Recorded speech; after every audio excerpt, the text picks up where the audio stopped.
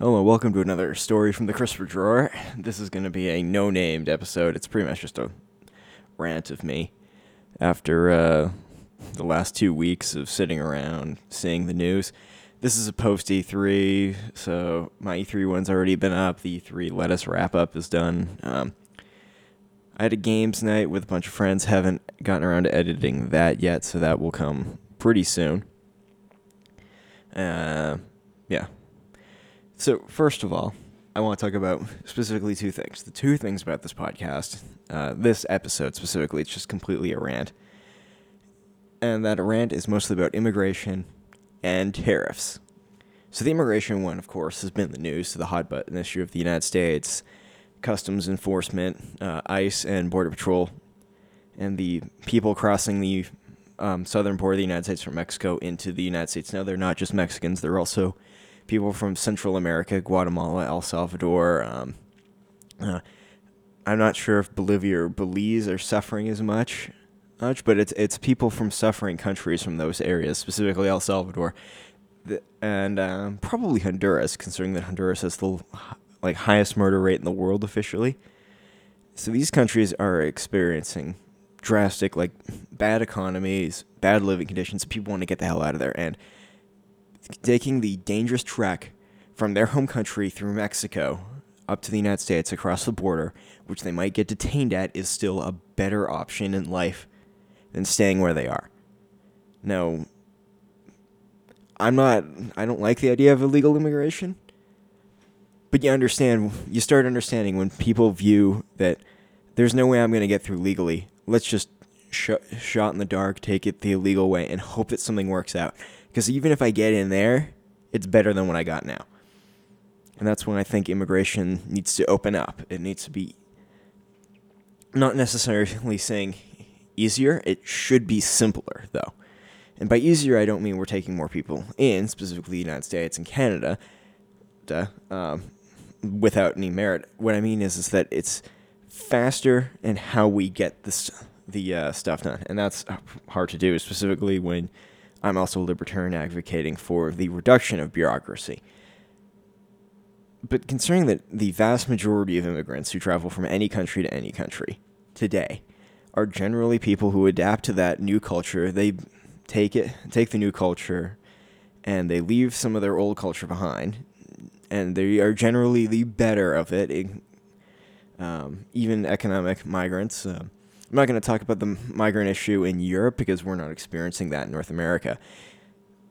But very, very small percentage of people actually commit crimes, and very small percentage of illegal immigrants in the United States specifically commit any crime past just entering the United States illegally. Now, I know, go to port of entry, claim asylum, do refugee status. You should do that. But the United States, you also got to open up your hands and open up your arms and tell people about this. Maybe make some more centers that you're accepting them on, and maybe make the service better. And I'm not going to get into the news specifically about Trump and the separation of families and stuff. People are fighting that out, and I don't know enough one side or the other to make a strong claim. I don't like the idea of separating families, and I understand that it was used as a deterrent,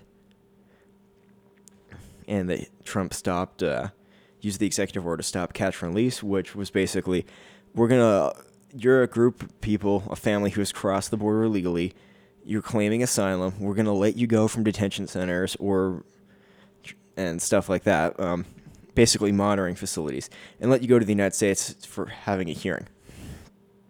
And I wish those hearings would speed up in civil court, but the world's not perfect. And I do understand the United States, specifically from a security perspective, would want to keep track of these people.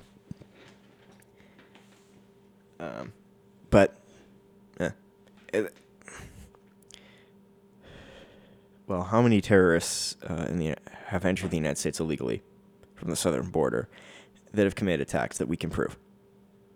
I mean, I know there's the inkling that it could happen, and I think there's very slight evidence of people who potentially have been radicalized but never committed any attack has been there. I don't know any concrete stories about it, but I know there's references to it. Also, I'm going to talk about Sicario 2, which I saw last night, which was Friday, June 29th. I'm recording this very late, Saturday, June 30th. So tomorrow is July 1st, Canada Day. We got our independence by asking politely and keeping the royalty on the money. And we also got a really shit deal when we wrote our Constitution, specifically because of Quebec. And this little brilliant thing called equalization payments, which is becoming worse and worse all the time. Such as this is a side rant, but non-renewable resources don't get measured against the income of the province. So if you make a lot of money from non-renewable resources, it stops you from becoming a have-not province. But if you have a drop in that isn't measured, so it doesn't matter. It's renewable resources and manufacturing that is the measurement of GDP for the province. That determines if you should get it. Oh, by the way, Quebec's getting $11 billion this go-round. I could get into the Canadian government's BS about that, but again, I'm not fully informed of all that, but I also know that the idea of the equalization payments is to make sure that there is a close to uniform standard of living across the entire country, because resources and money travels to, money usually follows high functioning in resources. So manufacturing pays a little bit less than resource extraction, specifically heavy resource extraction, which goes on in northern Alberta and the Fort McMurray and the oil sands operations and stuff like that. That's a lot of equity. So you pull that oil out of the ground and you can make a lot of money because a barrel of oil is worth a lot. Manufacturing is expensive and you don't get as much bang for your buck, and also technology is making employment of those people who work in manufacturing jobs more obsolete or reducing the amount of heads you need to actually run that job. So that's why Ontario has been having problems, is because they bet on major mass factory stuff, and then the robots came along and started automation of various plants and stuff, and the unions fought it tooth and nail, and they don't want to give up their money, and you see I'm already going scatterbrained, but that's when Ontario started suffering. I talked about their election, about how they elected Rob Ford and the Conservatives. Who knows if that's actually going to work out in the long run or not. So, back to the immigration thing is that specifically the United States is having an issue. The media and their thing about catch and release and separating children, not getting into that. But when you're one of the most economically powerful countries in the world, and you're one of the most economically affluent countries in the world, and you also have an issue where a considerable amount of your regular population, I guess you should say your existing nationalized citizenry, that's not even the right word, but your existing citizens, specifically those who are become the middle class side of your country, they generally don't want to do lower menial jobs. And also Reason talks about why immigration is good, because you both get high skilled and low skilled workers, and low skilled workers are less likely to Reason magazine had it basically describes they're not as willing to lock into a community and stay there forever. They're going to move with the jobs. They're going to move with the money.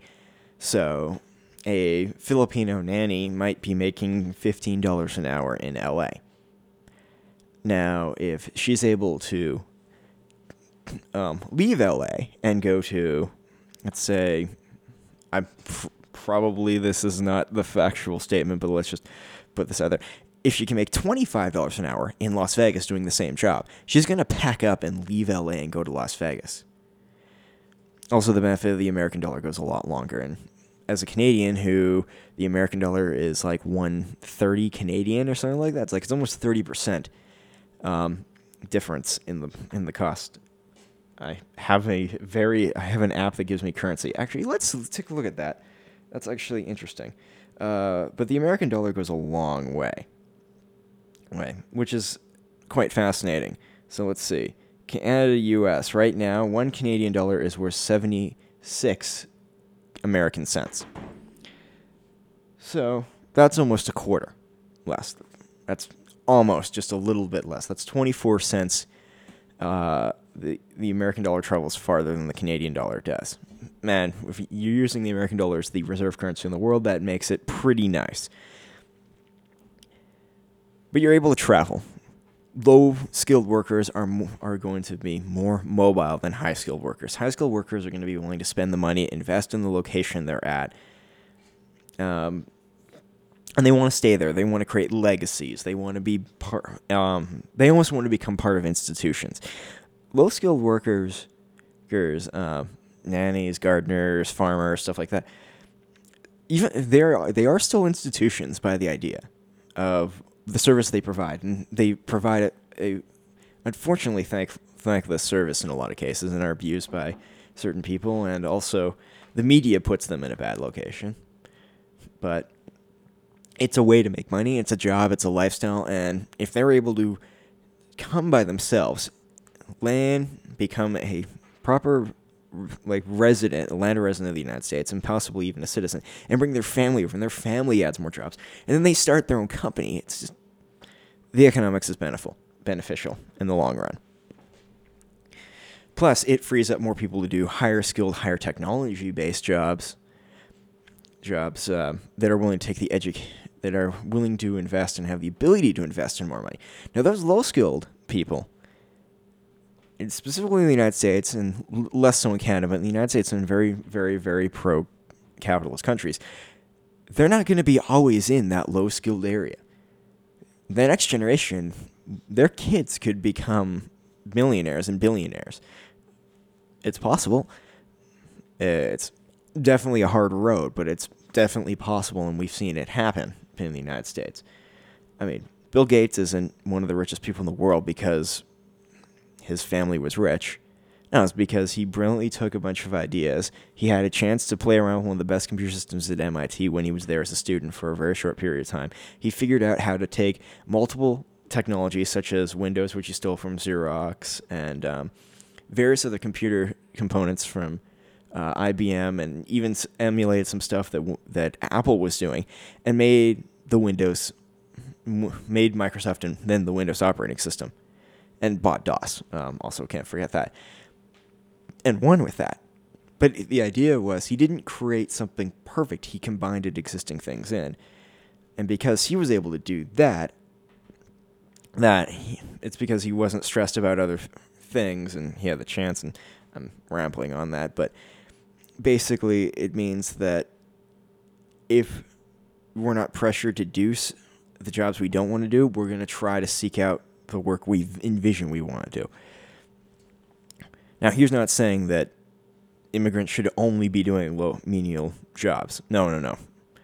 You get a guy who's from India who's a nuclear physicist, get him working on nuclear physics. There's a lot of these brilliant people around the world who unfortunately don't have what we consider Western grade education, because our Western schools are an industry that does not want to give accreditation to people outside of it. I have a friend who he used to be a real estate agent in the United States. He's moved to Canada. Now he can't be.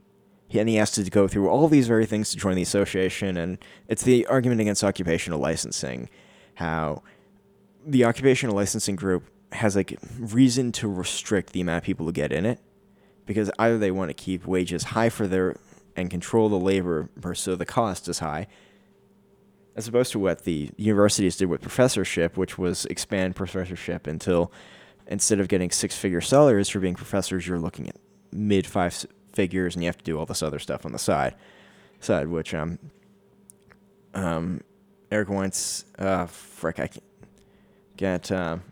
Weinstein talks about. I don't know if it's Weinstein or Weinstein. I'm forgetting. I think it's Harvey Weinstein, so it's Eric Weinstein. Bad, but Eric Weinstein talks about this, how the professorship in the United States, and I also watched a video of him today with Dave Rubin and debating with Jordan Peterson and Ben Shapiro. I bet I'm probably going to lose the listeners if this thing became phenomenal, largely listened to, but it's not based on just four of those names. But the idea of how the economy has been going up very steeply, and how at a certain point income for the median individual has not followed the same trajectory post the 1970s, and I can understand that. Yeah, blah, blah, getting on. Immigration is good. You should have some ability to control it because you don't want to open the floodgates and just let anybody in. Because then you have an issue where you're flooding an economy of low-skilled workers, which means they're wiping out their own wages. And if they don't have any skills, it's going to cost a lot of money to bring them up, which is detrimental to the society because society then has to decide, do we spend money on on improving ourselves, or do we spend money on improving on them and leeches, even though evidence says that migrants, specifically the United States, are less likely to use welfare than second and third generation citizens. Okay. And then, of course, there's the whole Trump thing with the separating families and the media. And I don't want to get into that today. In fact, I don't even want to get into it because there's so many opinions on that matter and there's various facts. It's just time kind of jumped on something a little too quickly, and then that picture is more than it should be, and that story, once people started learning more about it, wasn't the way it was, and then you have the perception screen, and it kind of leads credence to don't trust fake news, but at the same time, it did bring to light a situation that was going on. So while the story that launched it may have been fake, or at least not fully informed when it went time to press, and it print and should have been better verified, I think it's because the old media is suffering from attention deficit disorder, where they think that people, the consumers of it, only like the 5 to 7 to 8 minute sound bites and blah, blah, blah, and something you can read very quickly. And yet we're finding evidence that long-form podcasts, such as what Joe Rogan's doing, Ruben, Sam Harris, and we're finding the younger, not just millennials, but also the Generation Xers, are willing to spend 3 to 4 hours to listening to people. And yet I'm also finding evidence where people slightly younger than me, 2 to 3 years younger than me, are much more interested in doing these, doing Instagram stories and short little things about that. So we're seeing these two extremes in the new media world, and we're seeing the old media world not wanting to adjust to the new media world. And also, we're talking about, and then we could expand that into advertising and deal with that a little bit later. I'll put that on something else.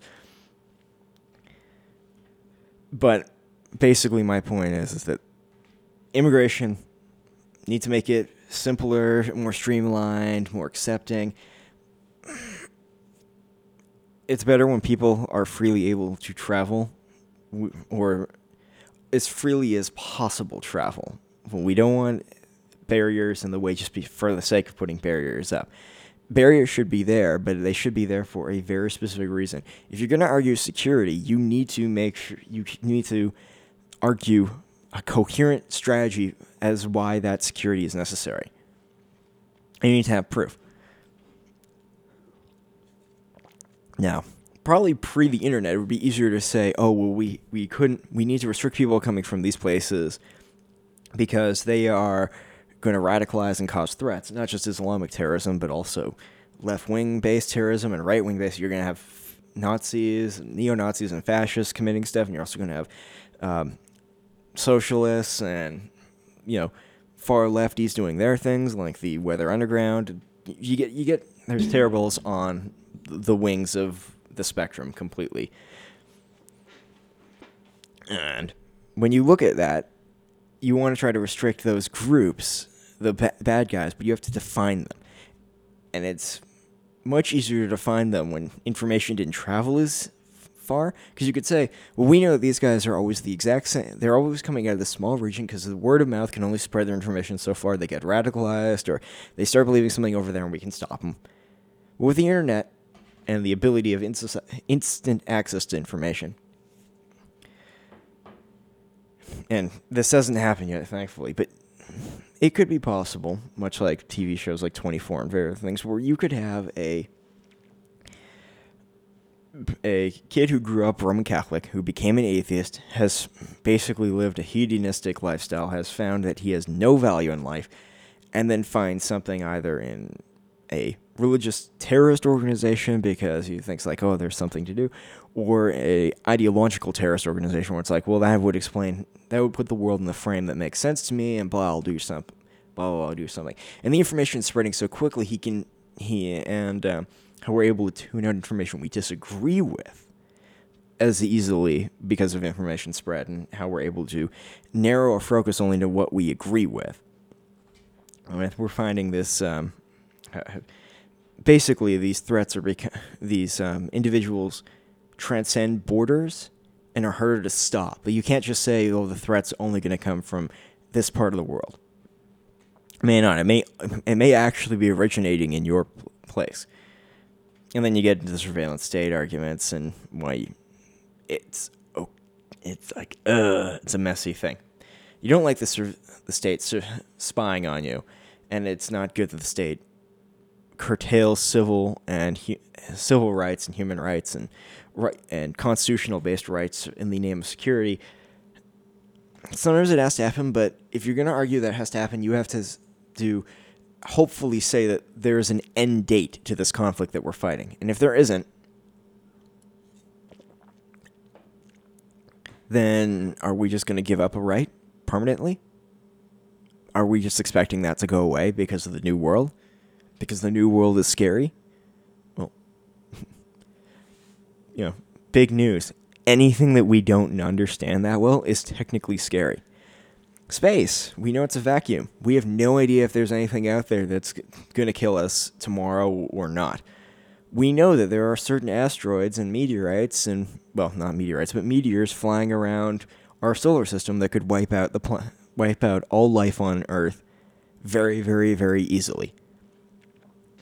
We're tracking as many of those as we can. We're not tracking the ones that may only destroy a city or two, because it's very hard to keep track of all those things.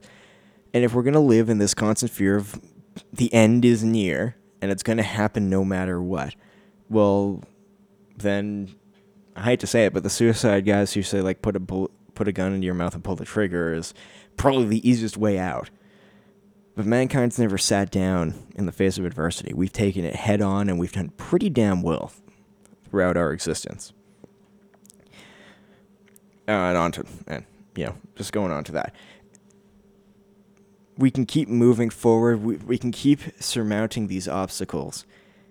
And specifically with immigration, we're going to find ways to make this easier. We're going to find ways to make it better. It's just that, will we do it fast enough and will we do it right? Or will we make it we have to protect ourselves and we have to protect our families and we have to do this? Or are we going to say, or are we going to go completely the other way? It's the idea of the nation state is kind of pointless besides from the welfare project. And those are a few collectivist ideas. Or are we going to go the individualistic where it's we need the idea of security and a definition of a territorial control to make sure that rights are not being abused. And we need to make sure that the people coming in, we know how many people are entering our country just because it's good to know, so that way we know the amount of population that's voting, and for a democratic society or a democratic republic, it's good to know how many people are in your country, how many people are citizens of your country that have the right to vote, how many people, have that franchisement right and suffrage.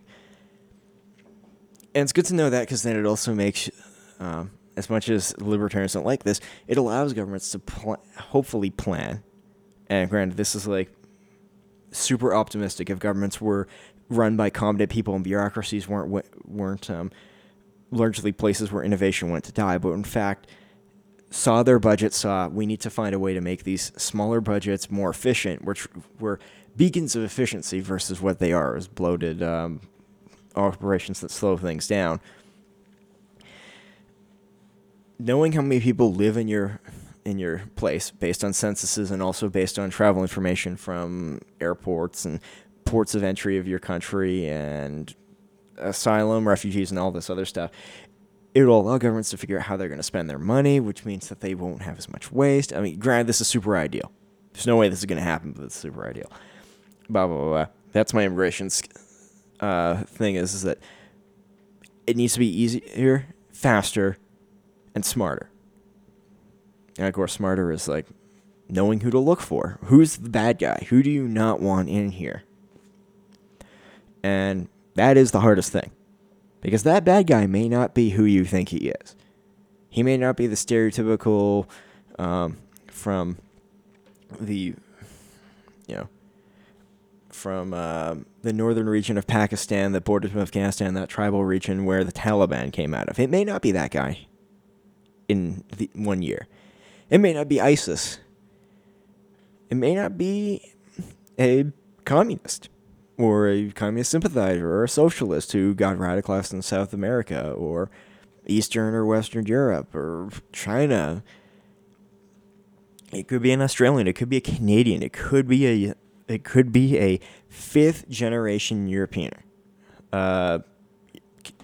British citizen.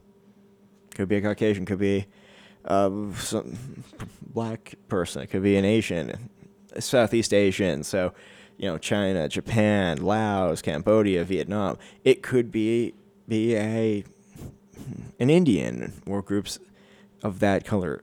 It could be a Middle Easterner. It could be in Africa. Who knows what the threat could be in the future? And just blanket defending against everybody means that you're blanket insulting everybody, which shouldn't be done. Also, racial profiling is that doesn't work either, because there are bad people of every single group, but the vast majority of every single group is pretty much good. 99% of a group is pretty much good.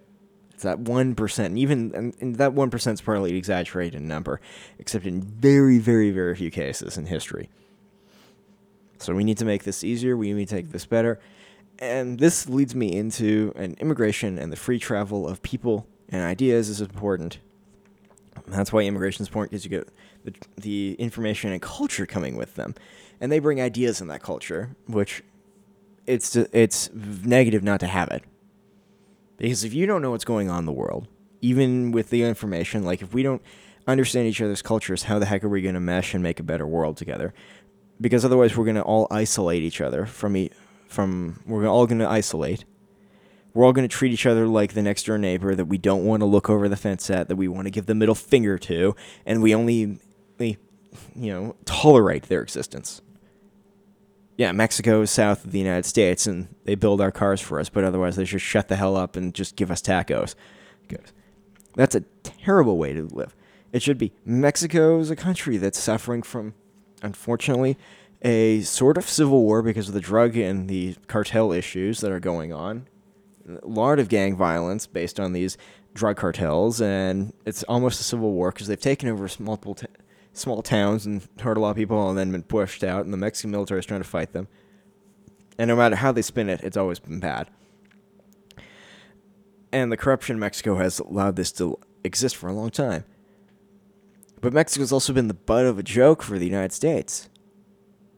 That corruption exists because there's an economic reason to keep Mexico corrupt. It keeps prices down on labor, which means that it's attractive for multinational corporations to put their factories there. And if they didn't, Mexico would have a hard time establishing this. And also, because of that corruption that makes those factories possible, it's harder for the lower class Mexicans to move up in the chain, to make their own business, to raise through the level. Now, I'm being generalization here because it's probably not. There's evidence that probably goes against what I'm saying in scenarios, and I'm probably being super generalization, and it's wrong. But that's the problem is that Canada and the U.S. are technically first world countries, and Mexico is a first world country when you compare it to various other South American and Central American countries, which is sad when you think about that. Because because Canada and the U.S., being poor in Canada and being poor in the United States is different from being poor in Kenya, which is way worse than being poor in Mexico. But still, everything's relative, and the postmodernists will argue that, and it's just the world is getting better, but the people at the top, it's jumping less, so we're complaining more about it. And the people at the bottom are seeing these amazing things. They're like, why the hell are you guys stagnating? Because we're starting to. And then we're also freaking out about robots and AI and all this other stuff, and keep going. So, Immigration, finishing that off, which goes into which I'll just talk about a little bit about Sicario too. Really liked it, really good movie. So my dad and his friend Dean, which is a great idea to go see. Didn't get to have dinner yesterday night. Got off work at 6, drove home, changed, and went out to the movie. Had some popcorn. It was good. Good. Definitely an advocate for being able to reserve your seats at theaters. Starting to find out that's way fun. I'm happy that it's not a added price really for the Cineplex and West Hills or Landmark, and hopefully they make another Landmark in Markham Mall, which is close to my house. This is Calgary-based information for people who are listening internationally, which there probably is one of you. And in the future, there might be more. I don't know. Anyway, Josh Brolin's good. Antonio Banderas is good. I don't know where they're planning to go with this, if they're planning to make it a series or not. I think I read somewhere that they had greenlit another one after this one, which they've set up that it's going to work. Kurt Loder from Reason Magazine said it was a good action movie. Of course, his review I read after I saw the movie, which is good. I've seen some reviews that are just like, about it, but I like the first one, and it felt more actiony than the second one. It felt more actiony, this one, than the first one. Like, the first one was definitely much more of a thriller. Like, Emily Blunt's character is just along for the ride to get the dirty work done, and she doesn't really understand. It's her discovering what Josh Brolin characters and Antonio Banderas' character are actually like. In this one, it's like, we know who these guys are, so let's just see them do what they do, instead of doing this third person on the wheel who has no idea what's going on. Now it's like, we know now. To be honest, it was actually a really interesting way to introduce them in Sicario 1. Yeah, I would say if you like that type of action movies, it's definitely really good. I've seen quite a few movies this last week. So last weekend, I was at my parents' place dog sitting their 2 dogs, Shirley and Teddy. And I watched 4 movies. I watched Street Kings, The Kingdom. Street Kings, directed by David Ayers. Kingdom, directed by Peter Berg. And then 2 movies by Michael Mann, Collateral and Heat.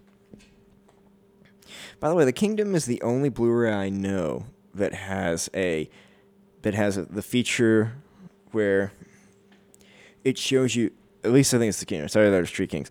But I think it's The Kingdom, which has when you're watching the Blu-ray, and this is talking to people who are Blu-ray players who are connected to the internet, not people who stream their movies from Netflix or Amazon Prime or various other services, but it downloaded up-to-date trailers. It was like Mission Impossible Fallout, and I'm like, this movie is 2005, I think. Mission Impossible Fallout comes out this year. What the? Oh, why? And I understand why now, but why back then when they started having Blu-rays? Because this Blu-ray must have come out around 2012, 2013, post the Blu-ray craze and the idea of the Wi-Fi connected Blu-ray player. Because that's the only reason why. But it's like, why are less things doing that? Now, I understand that Blu-ray players aren't big selling ticket items anymore because it's cheaper to buy an Apple TV or cheaper just to plug your computer into it. And a lot of people have these, smart devices such as tablets and stuff that can be plugged into their TV or can have screen mirroring like your cell phone and stuff like that. So I understand why they're not doing it as much. But still, it's a unique thing. Granted, I don't like watching trailers on my DVDs anyway. It's like extra advertising. I paid to buy your movie. I paid the ticket. I paid the cost of the DVD construction with the plastic box. I want to watch it many times. Your advertisements will it's blanket advertising, it's old-fashioned advertising.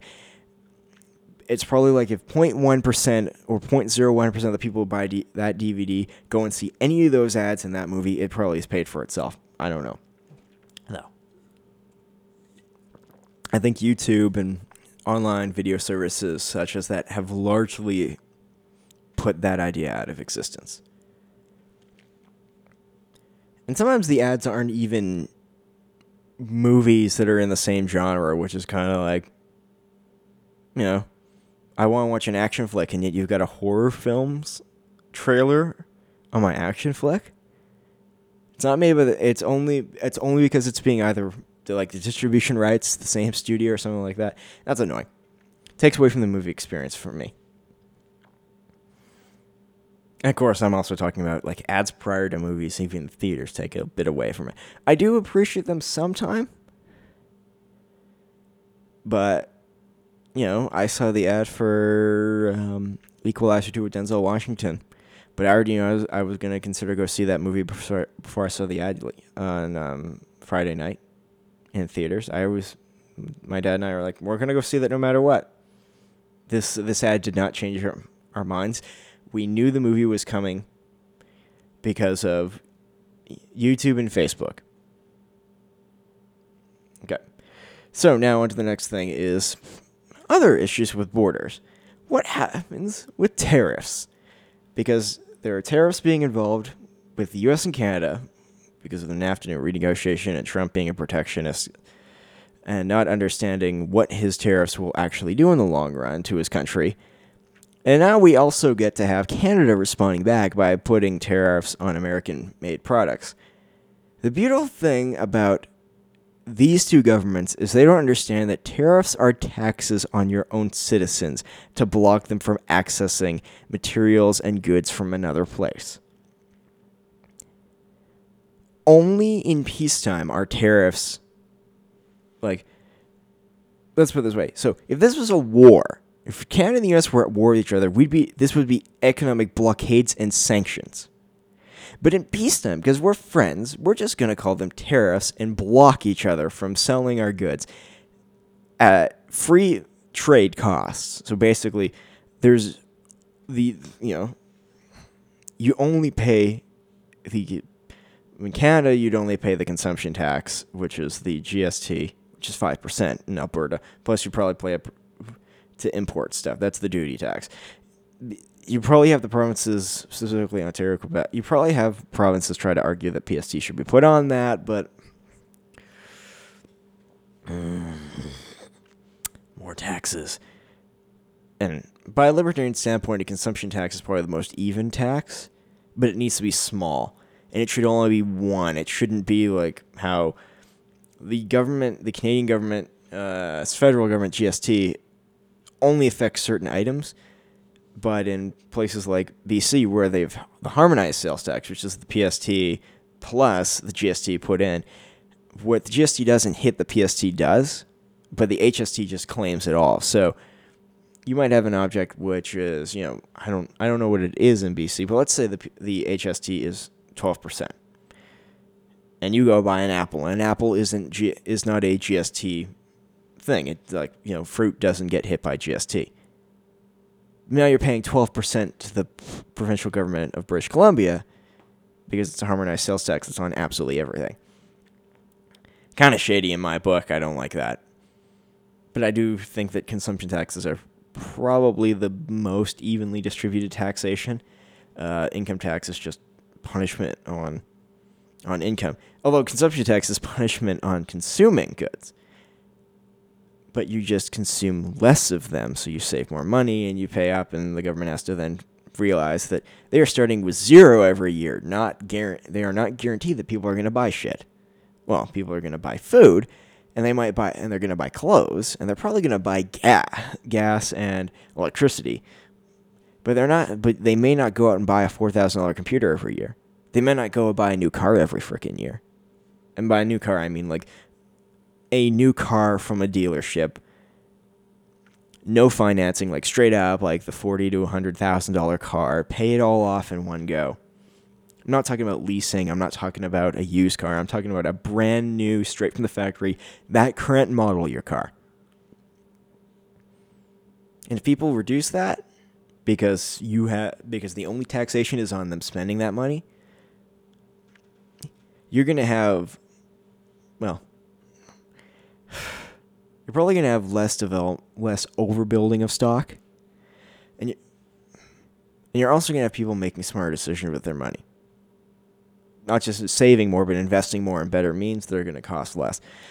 Now, I know that there's a better way to actually argue for the consumption tax, but that's also, the consumption tax only happens in my standpoint when all their taxes are gone. You're not paying property taxes. You're not paying frickin' carbon taxes. You're not paying income taxes. You're not paying that bullshit. The only tax you pay is your consumption tax when you buy a good, and you don't get it for. And I would argue that you do not pay it on a service. So if you're having a electrician come into your house, his labor is not a consumption tax. It's not hit by a consumption tax. But his goods that he will charge you will have the consumption tax in it.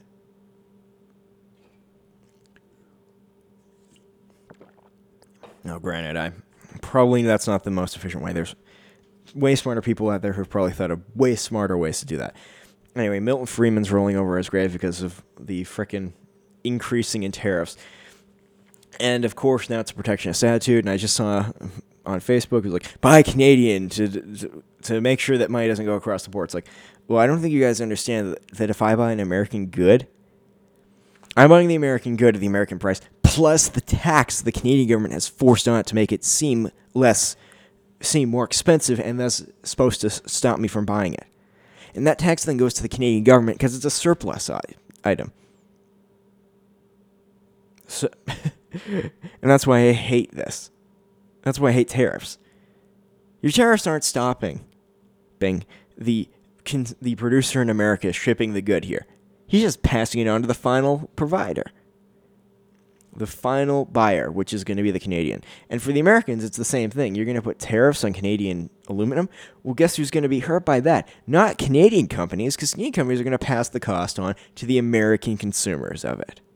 Or the Canadian companies, much like the American companies are going to do with the Canadian tariffs, are going to find consumers elsewhere in the world that aren't going to charge more money for it. Now, there are going to be some businesses that aren't going to have that ability to are not going to have the ability to choose new markets. They might just go. They might just go out of business, sell off, or claim it as a loss and retire. That's great.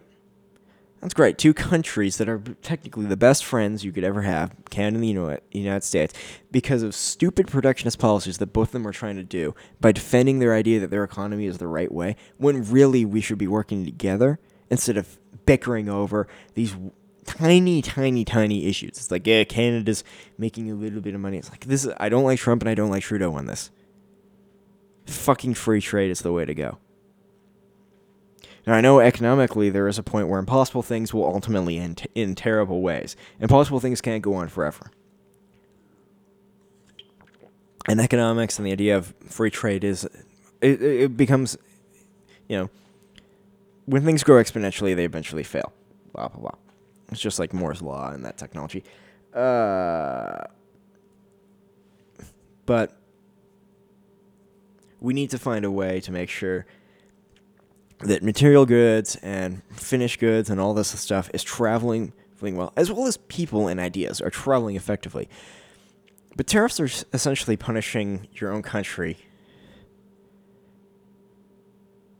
for bad trade deals, for nostalgic belief that you can take back an industry that you really can't, that time has changed. Like, Trump's idea of doing these trade tariffs makes him think that the United States is 1944, where the U.S. steel industry is the most powerful object, powered the U.S. Army to help win World War II, provided tanks to the Allied nations, guns to the Allied nations, airplanes to the Allied nations. And so did Canada. We're not like that anymore. We're not the mass manufacturers we were 50 years ago. China and India have taken those claims from us. Countries in Africa are becoming better economic nations at using factories. Granted, it's because their labor is considerably cheaper, and we're more in the service industry and the technological development industry. But this is one other issue with the economy of where the idea of you prepare for one job and your life is ultimately starting to fail. And it's the baby boomer generation, the generation slightly after them, which didn't prepare for a workspace in the future where their skills that they learned when they were younger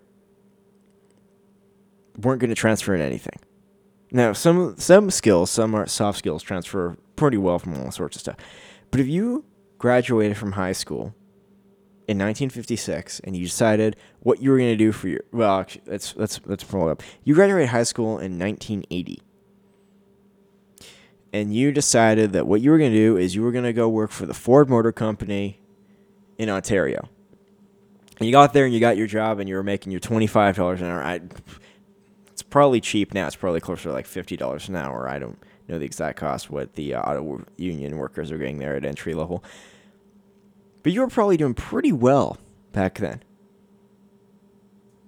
But all you know is all you might know is how to spot weld one spot on one particular make of car. And then you got trained when the new make of car came out. And that's all you've been doing for 38 fucking years. And you've probably learned some more stuff on the way. I'm making the assumption that you've only done one thing is an incredibly simple and flat-minded way to think about this. But if all you've ever done is work in these car factories... Now, granted, if you're 38 years you've been working there, you're almost at retirement age.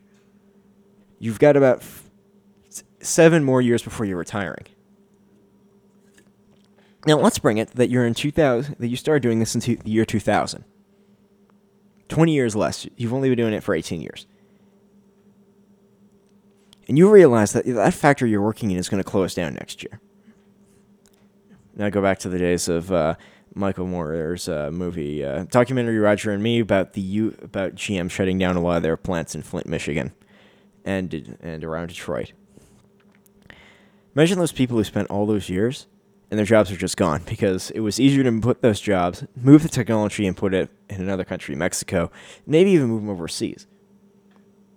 Like, there are some... GM is making some of their vehicles at the Daewoo plant in Korea.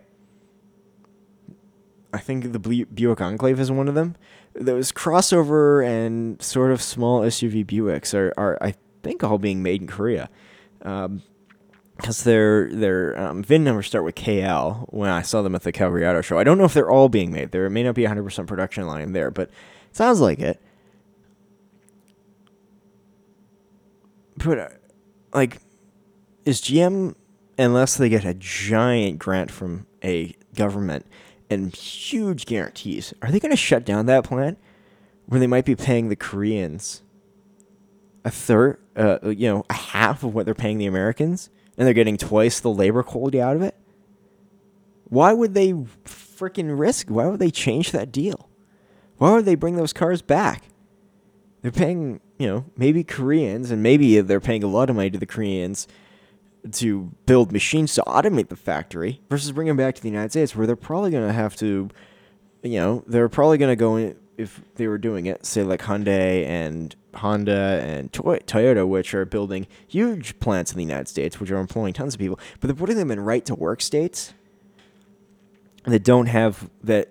It's very hard to unionize those plants because they're relatively new. They're also using a lot of technology in those plants, so they're reducing the total workload and stress, and they're streamlining the production, and they're choosing what they're going to do, and those factories are, there's various things they're doing that are improving on. They figured out the flaw that the old guard did, and a lot of these newer companies, Hyundai, Toyota, Honda, have realized, because they didn't have a skin in the game 40 frickin' years ago, they didn't need to listen to the rules that the guys who had skin in the game 40 years ago did have.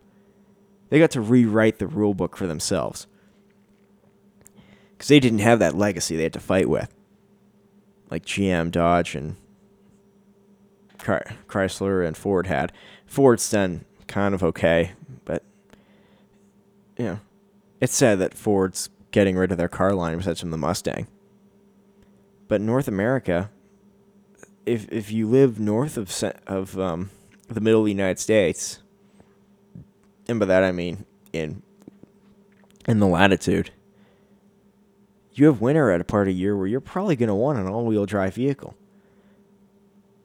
And I had to say, the European higher grade luxury brand manufacturers and the Asian market have made better all-wheel drive cars than the North Americans have. Now, the North American response has been the crossover, vehicle, the smaller SUV, and the regular SUV and the truck. And the trucks are still going strong, and the SUVs are becoming the predominant choice in the United States and Canada, as opposed to minivans. Now, minivans and, like the Ford Windstars and the Grand Caravan stuff, I don't even know what they're calling them now, made by the big guys. Those lines, I'm fairly certain those lines aren't being called the same thing. But, those minivans that if you're 28 years old, if you're 20 or so years old, your parents probably had one if you had 2 or 3 kids, if you had a brother or two, or a sister or two, you had siblings, you probably had a van at some point. Your family probably had a van to drive you around in. And it's because vans hold a lot of stuff. Now, even a long-ass Suburban still has a hard time finding with a van because it's to the height. Like, the Suburban's got an extra, it's got like 3 inches more clearance off the ground, and it's not taller. So it's actually a smaller package. It's long, but it's a smaller package, and it's not as laid out as nicely for cargo as vans are. Granted, those Chevy Astros, those... I don't know why I never liked the looks of them. I understand why people like them, but I don't like them. But going back to the tariffs and stuff, and the economics of it all, it's terrible about this. And the worst thing is that when you start finding out that people want a product that they can't have, or it's more expensive to have, let's say that Canadians love Heinz ketchup, which is made in the United States, so now it's going to be charged more based on these Canadian government tariffs, and of course the United States is going to pass that tax on to the Canadian citizens because it's, it's not like Heinz is paying for it. They're just going to up their rates to make their profit margin the same. They're not going to let their profit margin shrink because of those tariffs, especially if they know that 10 cents more a bottle that most Canadians are going to pay. Most of that target market's going to pay. Their percentage of loss is probably so well calculated that it's not that dangerous of a thing. Continuing on from that. Now, if it went to protectionist attitude where the cost became prohibitive to buy the tariffed item, so let's go to a more extreme example. Let's say that Canada wanted to get back into the TV making business. And they started making flat screen TVs to compete with Sony, Samsung, LG, Panasonic, Sharp. Does Toshiba still make it? I think Toshiba still does. Yeah, and then there's various other companies that, but there's only a few OEMs that actually do it. So they increase the cost so they decide that we're going to build a flat screen TV. And it costs us to build a 65-inch flat-screen TV in Canada about 4,000 Canadian dollars. That's the construction cost to have a successful product run with profit. That's how much it costs for the consumer to buy it, for that to be profitable for the Canadian company to do it. And Canada wants that company to succeed. Are they going to jack up the price from all the other guys to make sure they're about $5,000 to $6,000? Now, let's assume that the quality is equivalent. Like, they got the Canadian company for the $4,000 TV that they're jacking up a $3,000 to $5,000 tariff on the Japanese, Chinese and Samsung and Korean-made TVs to make up the difference. Let's assume that all works perfectly well. There's quality differences. It's just completely brand name now, and very, very minute things that only the top 1% of TV viewers are going to want.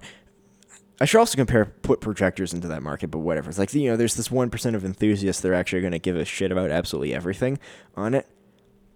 Like me as a gamer, my big screen TV I bought downstairs, I bought the best one I could in Canada for screen latency. Just because I wanted it's a gaming TV. It's mostly a gaming TV, so I bought the best one of that. I got for a deal. But now let's take that. So I'm not going to disclose how much I paid, but let's say that now with the tariff and the increase and the X amount of money and the Canadian equivalent's $4,000, and so they jack the Japanese equivalent up to $6,000 because they want to make sure the Canadian one succeeds, and they want to make the other ones out of the price range. Now, if they're perfectly equivalent, all things being equal, you're going to go for the Canadian one. But what of the Canadian one's shit instead? They're not perfectly great. Fine. The Sony TV, the Samsung TV, the LG TV, the Panasonic TV, the Toshiba, does Mitsubishi even make TVs anymore? I don't think so. They made these cool LaserView ones that I wish I had gotten my hands on because I heard only good things about them. But Hitachi, I think they make some. I don't know. But let's assume that the Canadian knockoff or the Canadian competitor is absolute shit. It's fucking terrible. It screen tears all the time. The boards that are on it are incredibly bad made together, and the soldering fails. The HDMI ports don't work or have spotty connections, so you have to put the cable in the right way and press it the right way, or else you're not going to get signal. They have incredibly bad view angles. The screen darkens in certain spots. The liquid crystal, with LCDs, let's say the crystals bleed into each other. They don't have any temperature control. They heat up too much, and let's throw everything at the book, and they screen burn, even though they technically couldn't. They are screen burning, and just everything that could go wrong is going wrong with these. Do you think that $4,000 or $6,000 price tag is going to impede people from buying the better one? Sure, they're going to buy the cheaper one first, but when they start questioning and seeing the shit, it's like, well, shit, I'm paying $4,000 every 2 years, or I can buy a $6,000 one and pay that once every 4 to 7 years. As long as it's what they spend over a longer period of time. So if they spend that money once, but the product lasts longer than what they'd have to spend to buy the replacement one multiple times. Granted, these are smart economic people who aren't doing impulse buying. I'm assuming everyone's actually caring about and understanding, like, I want this TV to last for 6 years, so I'm not going to spend money as if it fails. So I want to buy a good TV last 6 years. And let's say that the Canadian TV is lasting 2 years and you have to buy 3 of them in that same period of time. And you're at your 6th year and you're having to buy your 4th one. So you paid $6,000 for the Sony one that lasted you 6 years. And at this point, you've bought 3 TVs that have failed at $4,000 Canadian, so now you've paid $12,000. You've paid twice the price. Why didn't you just buy 2 Sony TVs at the same time? And just have one sitting in storage ready to go? It's a question that's very hard to answer because when you get to that point, you're like, well, shit, why did I? I made a fucking terrible mistake, didn't I? And that's what protectionism starts to lead, is you get these terribly thought out decisions by groups. You get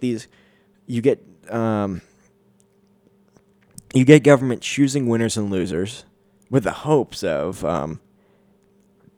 creating a strong national image, which is funny because tariffs are actually nationalistic and protectionistic and dangerous.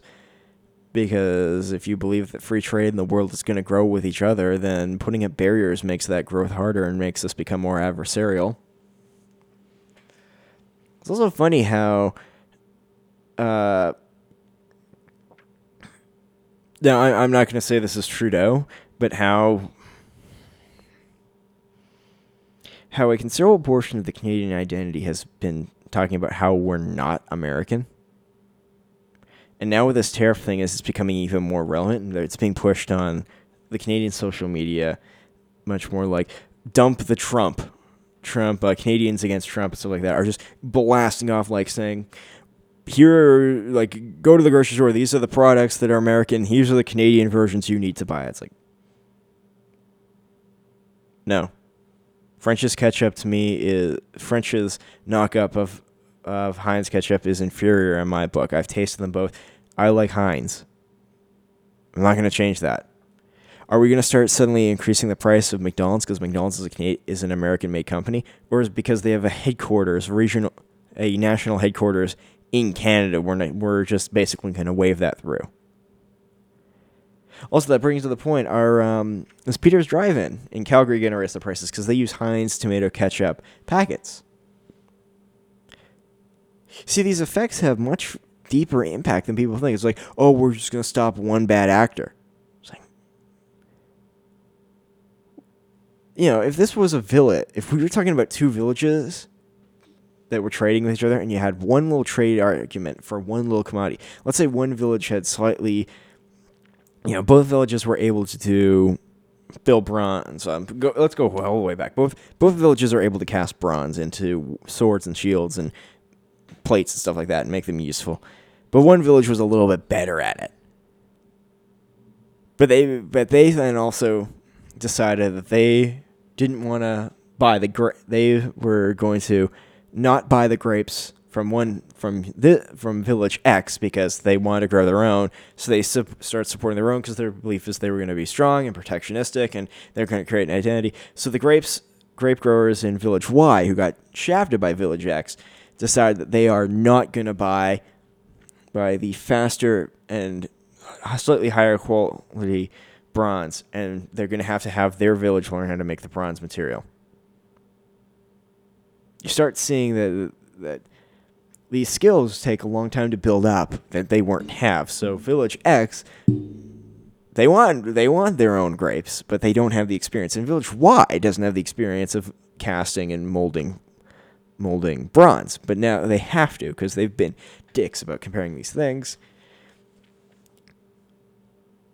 And eventually they can probably come to a compromise because it's very small things, and maybe they can argue. Maybe Village Y can argue, oh, we don't need bronze because we've only got our guards who we use stoneware and we use clay for a lot of our plates and stuff, so we don't need bronze for that, and we're not as concerned about decorations, and we use paints for all that, and we pretty much only need it for swords and shields and arrowheads. Arrowheads we use stone for. We need them for swords and shields and armor for our soldiers, but we have a relatively large amount of that. We've already stockpiled. We just don't need any more. And the other village says, grapes are a luxury good that we don't need from them, and we've got the willingness to take time off, and we've stored up all these caskets over a period of time. It's like, even under that, it becomes complicated. But when you start going from, maybe you only have two consumers in one village, so your failures there is like, well, I'm still selling to my village completely, so I'm pretty much fine. And those two guys over there, it's like, well, they'll find somebody else to provide their service.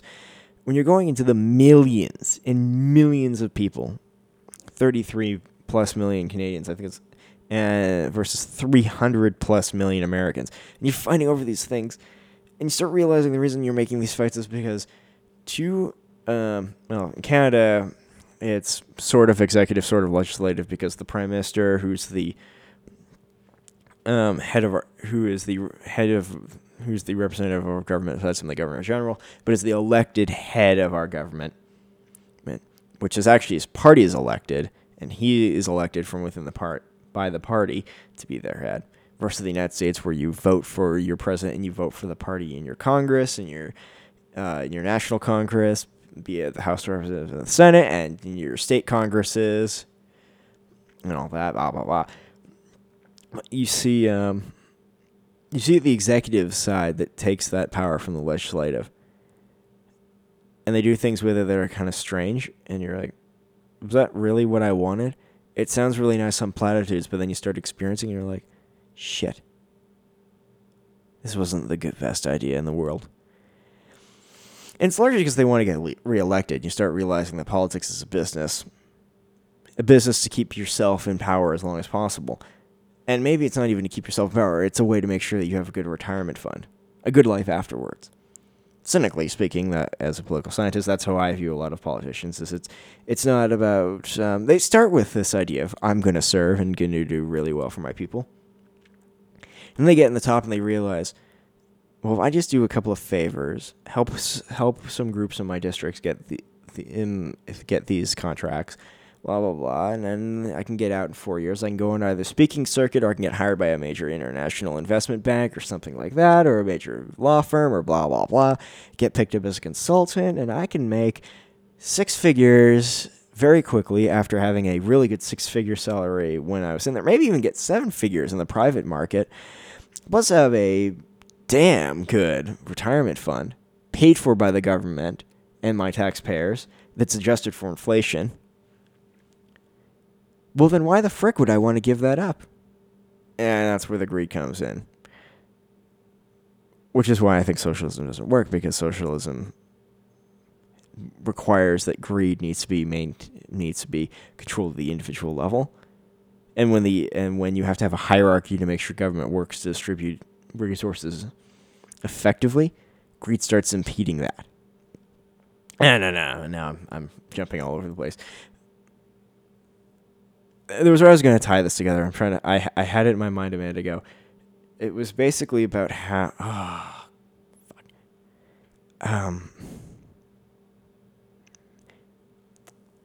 how was I going to tie this together between those two? It was kind of about how, okay, so in the United States specifically, both in the immigration and the tariff thing, it's how the legislative side of the federal government in the United States has failed to properly act on various issues and allowed the executive to interpret the way to do it. And we're seeing a similar thing in Canada, except because of how Canada's government is shaped, where you have the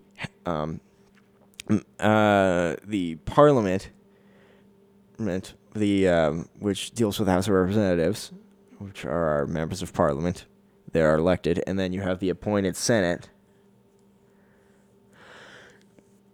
You start dealing with the issue where the prime minister, who is the head of the parliament, the head of the nation, really. He's not the head of state. He's the head of our government, but he also represents the executive side.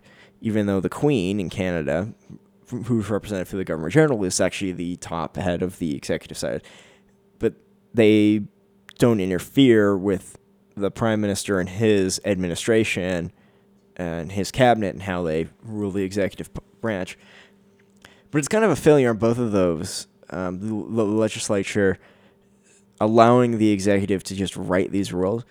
And that's also an argument of why minority governments are better, because in Canada, if the Liberals weren't in majority, they'd have a hard time enacting the idea of tariffs. Because if they try to do it with a minority government, it would probably be put to a vote and they might lose that motion. Now, I don't think that would be considered a budgetary or a fallen government, because usually it's budgets that or confidence motions that fall the government. But a tariff, considering it would be a tax, might be considered that. Interesting thought process that I just went down there, but yeah, don't really have much to expand upon that. I think the big thing is that in the United States, it's the failure of the legislative branch of the government, and there will be judicial fights about this, and hopefully there are in Canada too. I'm not really going to talk about the Canadian Supreme Court because they're kind of being a little strange recently. But the end thing is that both these things stem from the idea of controlling transmission of either economic goods or people. And its government trying to do so, control them under the guise of being beneficial to their citizenry, under a guise of maybe getting elected, or maybe trying to be the benevolent leaders of their countries.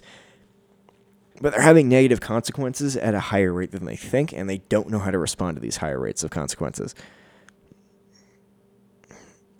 And the solutions, at least from my perspective, is don't put tariffs on stuff, because you're just punishing your own citizenry for terrible trade deals that you've written out or trades that you've thrown away, because you actually think the world is this simple where if I'm going to stop buying steel from China, then the steel mills in the United States will all magically reopen, even though a lot of them have been closed for 20 freaking years, and the experience and the technology and the knowledge is gone. It will take many years to bring that all back.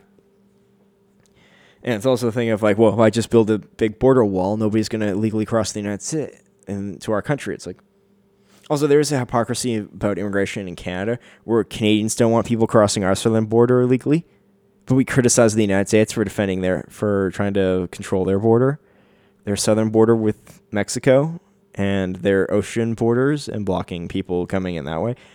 It's a hypocrisy that, there's a lot of hypocrisy in the world. We don't really deal with it that well. No human does. We're all hypocrites in a way.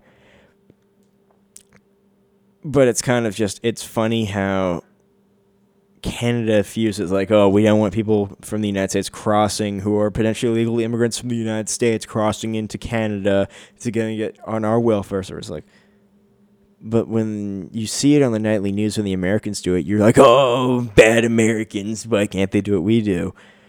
Which brings to that Quebec crossing where the USMPA were giving them water and are not really helping them across. I mean, they are detained, but it's like a slap on the wrist compared to what they get in the United States if they got caught. But then we're all like, oh, the United States just needs to stop these people from crossing our border. But when they cross our border, we don't really punish them for it. Now, I'm not advocating we punish them for it. But it shows how the groups talk out of both sides of their mouths to whatever side makes it. It's like, Canada, we want to see more compassionate. So we say, like, oh, look at the United States for being the bully to those poor migrants who have, this undocumented migrants who have nothing really to live for back in their own country. And if they come to the United States, they're going to have an amazing life, and they probably will. I don't know if it's the amazing life they saw on TV, but it might be a more prosperous life than what they had. If they're willing to take that risk, are we really, and that's a big risk because you can die doing that. I don't begrudge them for the attempt. But then I continue on this by saying that Canada, we complain for the same things when they cross our border. We're like, more migrants illegally crossing from the U.S. into Canada and are going onto our welfare system and taking up our space in our healthcare lines and blah, blah, blah. It's like, that's one of the reasons I don't like the idea of socialized healthcare. But you want to seem compassionate, but you don't want to actually get your hands dirty being compassionate. And I don't know what the solution to that is. How your brain works that way. It's like, I can understand no immigration, or I can understand the idea of open immigration, or I can understand let's have empathetic immigration where people can come and go, and we monitor, we make sure we don't let everybody in, but we're not super critical. But when it's like, oh, we're barely in the United States, but they need to close their border so people stop crossing ours because we don't like that bullshit. But if they actually close the border, we're gonna fucking yell at them for it. It's like, so you don't want people crossing the United States to come into Canada illegally, but you don't want the United States blocking their borders. Like, what? How do you fucking make those two cohesive? They don't. I don't know if they're fundamentally. I don't know how. There's probably a way to argue it. They probably say well, we're fine with the people coming from Cuba, so they should get rid of the wet foot, dry foot thing. It's like, okay, well, that's a asylum group, but we don't like the people coming from X, Y, and Z. It's like, okay, so you're separating certain people out because it's convenient. Yeah. And you see how I've gotten myself in this rant situation where I can't really figure out a good solution for it. If Canada wants to control the people coming into their border, it's our responsibility to do so. We can't tell another nation we can't tell the other nations to stop sending people because they don't control who leaves. They control who comes in. And we control who enters our country. And if we're going to play this bullshit where we blame the United States for people who enter the United States to quickly cross over to get to Canada because they'd rather be in Canada, and we tell the Americans, well, why aren't you catching them? And then when they come across, we get mad at the U.S. for letting them across, but we take them in. So I'm like, well, why are we mad? We took them. We spent all that time being fucking assholes to the U.S. about it. We asked them to close their border, and then the second they do, we're like, "Oh, you're being assholes to the poor people." I don't know. I think if you were gonna do it, I'd say take your stand and hold on to it. Either say like, no, we don't want these people coming across, and U.S., if you can stop them, go for it. Or if we're gonna say it's cruel to stop them. So if they come to the U.S., fine. If they cross the U.S. to get to Canada, sure, we'll process them. We would like for you to kind of tell us that they're coming, but okay. And this is where I'm ending up on. It's just, I don't know. Oh, by the way, so it is past midnight now, so it's officially July 1st, 2018. So happy Canada Day! 151 years since we got our Confederate. Is it Dominion or Federation? Or Confederation? I can't. I wish I was a better Canadian history scholar. I'm not as good as I should be. Try to be good for the Canadian military. And I've actually done pretty well on that. Specifically around the World War II. A little bit less on Korea. I know about our involvement in Desert Storm, our involvement in Afghanistan and the global war on terror and stuff like that. It's yeah. It's kind of interesting how people's one of the main reasons I want to start this podcast, which I've largely failed to do for most of the time, was the idea of having differing viewpoints on, not just differing opinion, but differing viewpoints in different areas of people's expertise. Because sometimes it's interesting just to have people say or talk about various things that you don't understand or you don't know much about, and to learn from them. I mean, if you know nothing about music, like I know very little about music, besides from a few music copyright things. Like I don't play any instrument. I can't read music anymore. I did in elementary school because I played the frickin' recorder, but that's about it. It just how do I follow this up and keep going? The whole point of this podcast was to learn. And just go into a direction and find out. Also to interview people and just find out what's going on. Like I want to interview a couple of musician friends, both for the enjoyment of like, why do you play your instrument? Why do you enjoy this instrument? What instruments do you want to learn? Blah, blah, blah. And also any of them who have sold music, like what is the music copyright laws? Like how do you deal with that? How do you deal with the international scene? How do you deal with Canada's laws versus the United States? And because I think because the internet is such an interesting object that exists in this day and age, how the real world can't function really without the internet, but the internet could totally function without the real world, which is funny because I think the internet is a substrate of the real world, and the real world, and yet it can function without us, arguably. I mean, the truth is that if you shut down every single server, the internet would be dead, which requires the real world interacting with it. So they interact with each other. So the internet is encompassed in the real world, but the internet also separates itself from the real world in a way of like being an insulator. And I'm using a phrase from one of the documentaries about 9/11, where one of the cameramen was talking about how a viewfinder and a camera, specifically the video cameras, those news anchors had, those news cameramen had in 9/11, 2001, they only had black and white screens through the viewfinder. So you were insulated in a way from the action. And I think that's how the internet's also become, is it's insulating us from these direct moments that are happening in the world that we're able to see almost in real time because of streaming services and various other brouhaha. That's the first time I think I've used that word on this podcast. But the way how this is moving is the internet is having a real impact in the real world,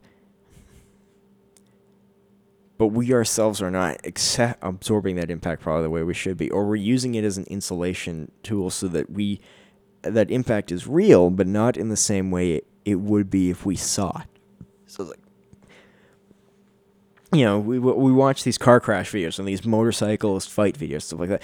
It would be completely different to be the guy who actually saw it happen in real life. And I shouldn't even say real life. Like it'd be crazy watching a dash cam video of a guy who gets sideswiped versus being the guy who actually got sideswiped. It's a completely different experience. And because it's not you who's having it, you're isolated and you're insulated from the experience.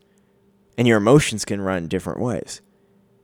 Because you're not having the same adrenaline and emotional response that the person who had it. Now, if you're in a car crash, you're like, and I'm not going to say a bad one, like let's say somebody sideswipes you or something, or even if it's just a small hit but the airbags explode or go off on you, you have your fight or flight reflexes from the adrenaline is like topped out practically. You're probably going to be in shock if you experience an airbag for a bit.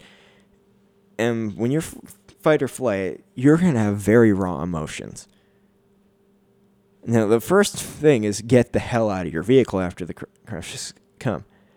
But once your rational part of your brain starts picking up, before your emotional part has ratcheted itself back down, you might go from flight to fight.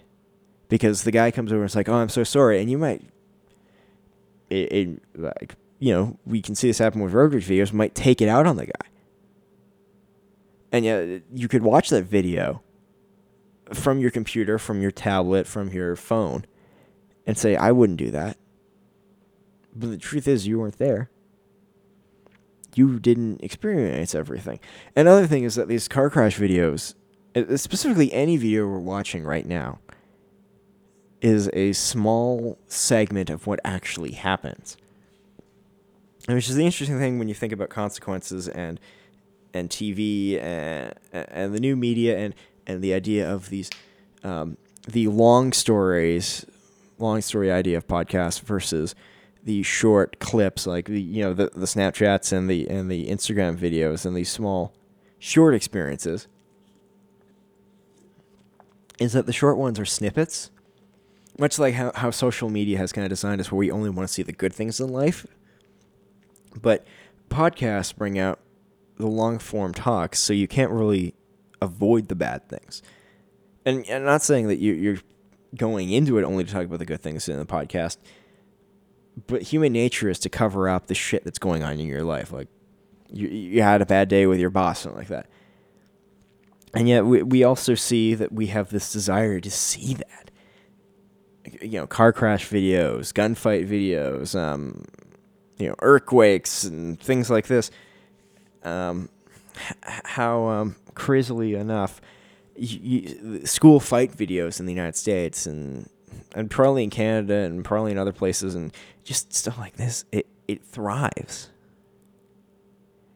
And I don't know if that's just a cultural failing that we're experiencing or if there's more to it that we can't explain. Speaking of which, weird tangent to go off on. I remember back in the day when pop cans, Coke, Nestea, had the thin mouths or the smaller mouths, and I remember exactly when it was either Coors or Budweiser came up with the idea of the thick mouth for the can to make it easier to drink. I do remember when they started doing that in the mid-90s, and then how it took still it took like 3 years for it to go to beer cans to, soda cans, soda aluminum cans. And it's just interesting about thinking about that.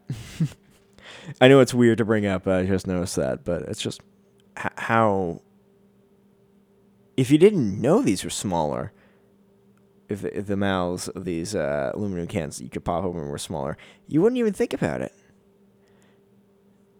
And also go back to even how beer cans had a different shape. They didn't used to have the like how the pop cans have the pressed in bezel on the top for the top and slightly shaped bottom to make it easier for them to sit on surfaces. They used to look more like Campbell's soup cans. Beer cans did. I don't know if Coke cans always did or... Well, no, Coke cans used to be much flatter too. But it's just interesting how this technology and our consumption of it has changed how we desire of it. How we want to drink our drinks faster. How we want to drink our beer faster, which I don't drink beer or any sort of alcohol. And how we want to drink our Coke faster. So then Coke probably bought the rights to bought a licensing to the patent to then put it on their thing. Or maybe it was a factory issue or blah, blah, blah. It's just an interesting tangent to go off on. But it goes on about how technology, and I've been rambling here for a little bit, and it's almost an hour and 30 minutes in, about how this is going to be unedited besides from just gain correction, by the way. My last episode, I really heavily edited out a lot of my pauses because I listened to it and I couldn't stand them.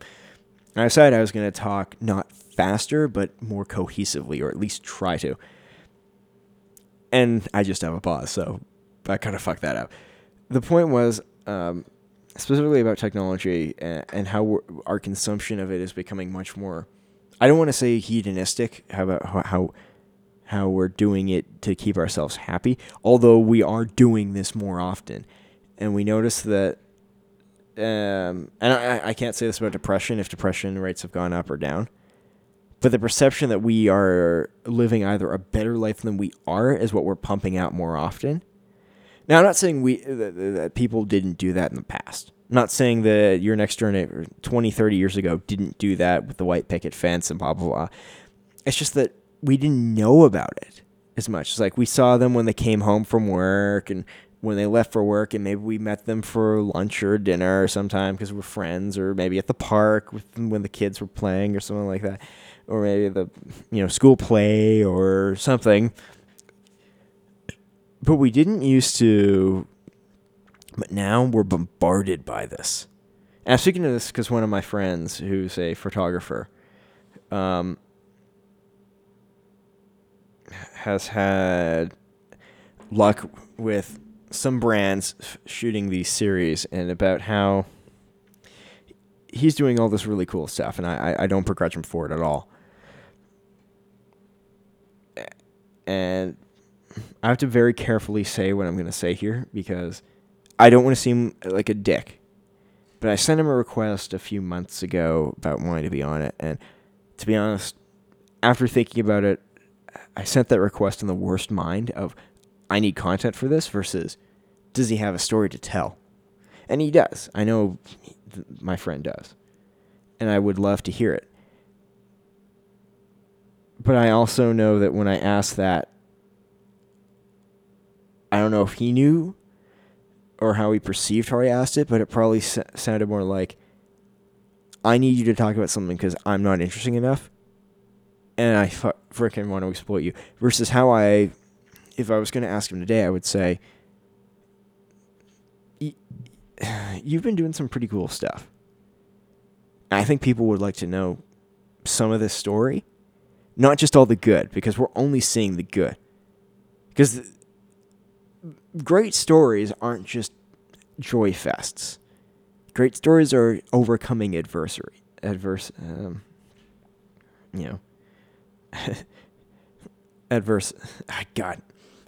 Overcoming, I guess it is adversary. I can't pronounce the fucking word today. Adversity. There, now I said it.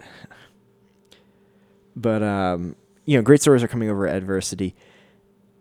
And I think when we give up telling about the hardships, we become we go from three-dimensional beings almost to one-dimensional beings.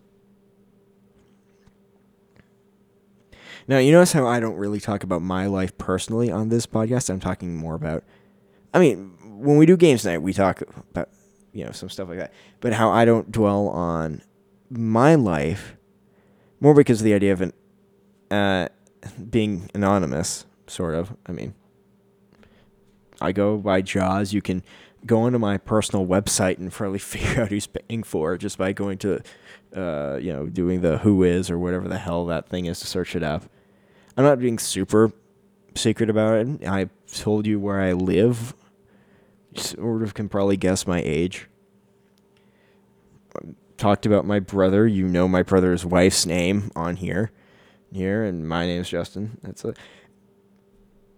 And I guess I'm kind of insulating myself in case I ever had to go through a career change and stuff. And maybe I need to give up that fear a little bit.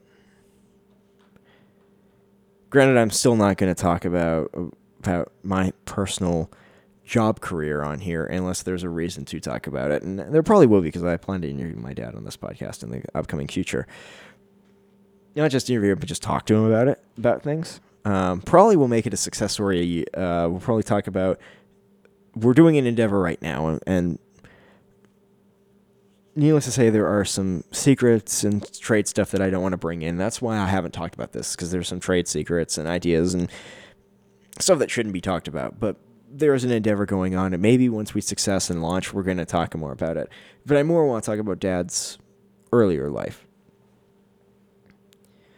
But I think that Facebook and social media has become such it's weird thing where we're only showing either major positives or all this cool stuff. It's like, oh, look at this great picture I just took, or look at this great video I just thing, or look at this great thing I just watched, or blah, blah, blah.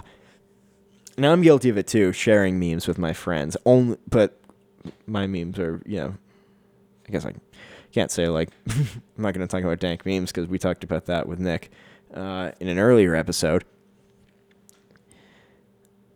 But it's just this thing of this expectation that everything's going fantastically. And being somebody who was depressed earlier in his life, who really did at one point think that, how do I describe this? This is a weird turn for this episode. I started off with wanting to talk about tariffs and immigration, and look at me, I'm almost on depression here. This is a ramble. But I did at my point really believe that by the time I turned 18, I was probably going to be dead. That there was nothing beyond 18 years old for me. There was no point. Now I'm past that. Do I have sleepless nights worrying about things in the future? Of course I do. I want this podcast to be successful. But yet at the same time, I will not look at the analytics for it, because I am scared to start measuring myself based on that. Because I've heard from other YouTubers, specifically Jim Sterling and Total Biscuit, John Total Biscuit Bain, who's passed away, is about how people perceive you, and then the liking of it, or the numerics don't tell the full story. They tell a part of the story, and that's not a healthy part of the story you want to hear or you want to live by. That could be even more detrimental to your psyche than not.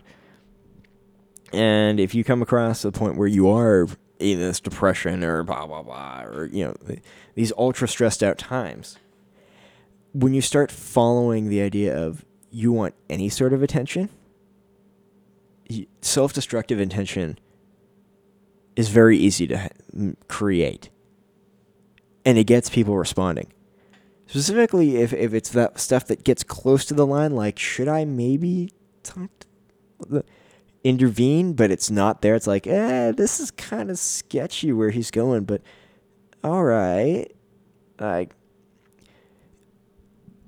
for people who have dealt with that or experienced that or seen people experiencing that, they can see it better.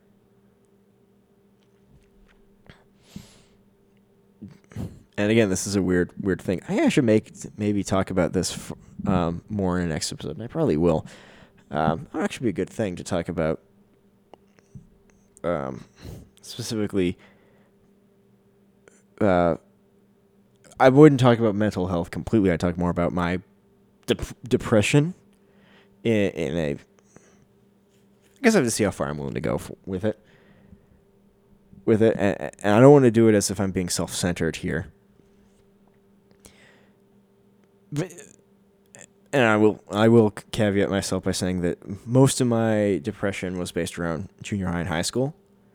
and a little bit of university. Now, my university depression was nowhere near as bad as my high school depression, and my university depression wasn't stupid.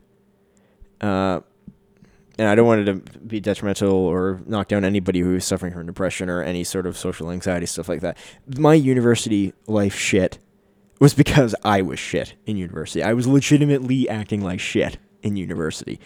I was skipping classes. I wasn't working as hard as I should have. I was getting the grades I deserved. Sometimes I didn't think so. Sometimes I worked my ass off and I still didn't get. Granted, in the university, you also deal with the fact where some professors are just not bred teachers. They're just not great people at teaching. But high school and junior high, that's much harder, and it's more common to experience things. And I'll go into that later in another episode. I'll have to find a time. I wanted to get a specific person in. I have somebody in mind who I want to have on that podcast just to talk about this. And it will be interesting to get him on if he wants to do it. I'll have to approach him about it. This is not going to be a quick podcast. This is not going to happen anytime soon. And by anytime soon, I don't think it's going to happen in July. It's probably not going to happen in August. It may not even happen in October. I hope it happens this calendar year in 2018, but who knows? Who knows what's going to happen? But suffice to say, that's what I'm going to put down my notes. Something that we should talk about. Because this guy, he's moving into an area, and I think we can then expand onto empathetic situations involving not just depressed groups, but other groups who are socially, I wouldn't say marginalized. I mean, maybe they are. I'm not the best at dealing with societal things. I admit that. But like, what's come out of the LGBTQ, the whole first started with the homosexual rights movement, and then it's expanded into these larger conglomerate of rights and subgroups, and it's becoming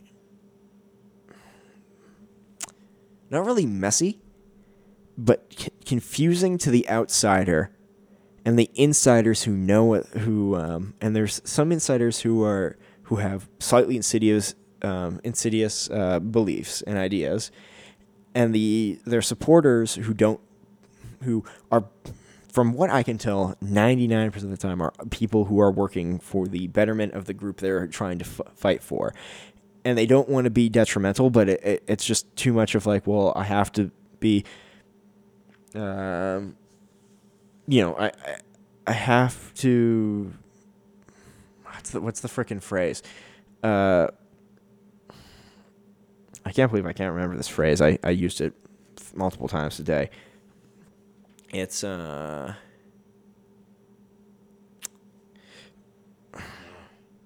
can't believe I absolutely know this. Oh, virtue signal is one of them. I don't want to use virtue signal, but like they're trying to say like I'm on your side for sure, but they don't completely disagree with the other side. Like this is a murky area, but they don't want to be seen as transgressive, I guess, would be one thing. A word. They don't want to be seen as instigators of violence or crime or anything. I should remove violence from that, specifically physical violence, but say like, they don't want to be seen as an oppression group just for the sake of being maybe resisting or actually, counteracting or being countercultural, that movement, because they don't understand it all the way. So they're kind of going too far the other way. It's like and this might also be involved with privileges and all that other stuff that I'm personally don't agree with a lot of the claims of privileges and stuff. I understand why people would make the statements that they do around them.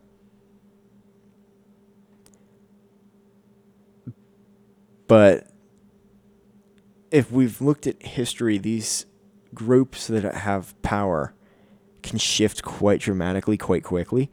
Now, the reason it hasn't is the reason why we don't think it is happening as much as it is now. It is, I grant you that the Caucasian Europeans have had a ridiculous position of power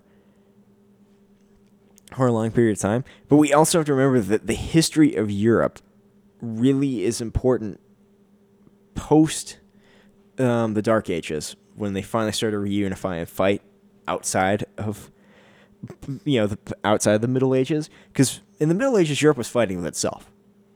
It didn't give a shit what was going on anywhere else. So how the heck was an Englishman living in northern England really like imposing his rights on somebody in China, when at the same period of time, as far as we're able to tell historically, China was considerably more advanced in their thought and belief and their knowledge. Let's not forget that India and various other civilizations throughout history have been at the top. And what we've noticed that originally most civilizations started either in the Middle East or northern or northeastern Africa, is where the power was. So Egypt was one place. You have Mesopotamia. You have Babylon. You've got Greece. You've got Rome. But you've also got the Byzantines, and you also have the Trojans. You've got all these groups based around the Mediterranean that had an incredible amount of knowledge at their time. You also have India. You also have the Cambodians in their history, the Angkorian people of Cambodia, having a hydropolis, which was huge, which now is even larger because we're finding out that these temples built farther away from Angkor Wat are part of the same freaking city. And yet, because history, most of the Western history has been written by Westerners from a Western perspective, we view the world as only ever been seen from a Western perspective. I think that's a fault of history that should be that they should try, and good historians are trying to find out and learn. That's why we're trying to learn everything we can about our history, because unfortunately history has been written by the winner. And the winners who colonized the world were the Europeans, because they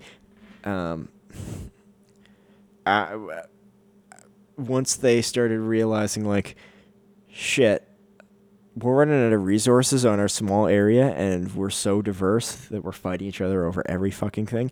We need to go somewhere else. We need to sail across that fucking sea and find a shortcut to India and China to get, because the land route is too fucking dangerous. That was an amazing thing that they did. And that's why from from post-Christopher Columbus, the Europeans have commanded history up until the end of World War II. And then it became the United States. But we see China's now in a head position, and so is India. Like, these are countries that are becoming, like, now, I'm prefacing this, I'm going a little bit long here. India is not a first world nation. They have parts of their country that would be considered first world. They have other parts that definitely would not. And that's a growing pain that they're going to have to figure out what to do. But you also have that issue in parts of Africa. You also have that issue in parts of China. China's been a lot better, but China's also used military force. Has used their one government rule to help them, I wouldn't say adapt, but I'd say forced this growth into them. And I think what we're going to see in the future is that we're going to see a less centralized world, which would be good as a libertarian perspective, but history will also be much more crowdsourced. Not as in, like, learning about, not as teaching about, but, well, teaching about would be crowdsourced, would be important, but also just the development of history is going to be much more scattered. We're not going to take one document from one place and say, this is history. We're going to say, like, well, that's one part of it. Now let's learn a few other stories. There's many more angles here. And we know from periods of time that some history is the only history we know of certain civilizations is from the ones who conquered them, wrote about it. So, I guess randomness and virtual signaling and social justice and all this other stuff that I've been bouncing around on my head, and now I'm almost an hour and 45 minutes into this podcast, which I'll post up very quickly. I haven't named this episode. I'll name it in the title of the when I put on the on Podbean and talk about it a little bit. I'm gonna put a corresponding blog post on my website. I haven't touched on my website in a long time, and I really freaking should. I need to clean that up. I need to pay Simon to fix that. I need to get him on this podcast. Fuck. I have a thing to do. Anyway, just writing down these ideas and these stuff. I'm also going to buy some more gear.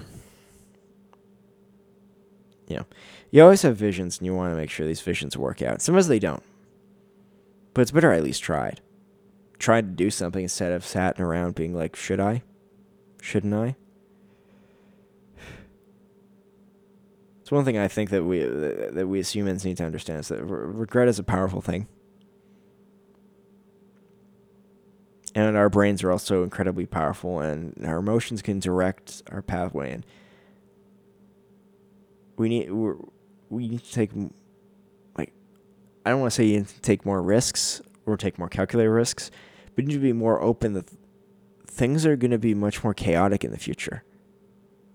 I think the idea of the major automation of various jobs, and then robots and AI being able to pick up other jobs, we're gonna see a really weird trend. Now, I'm not saying that this is gonna be fast. Might be, might not be. But it will be painful in a way that we don't understand right now.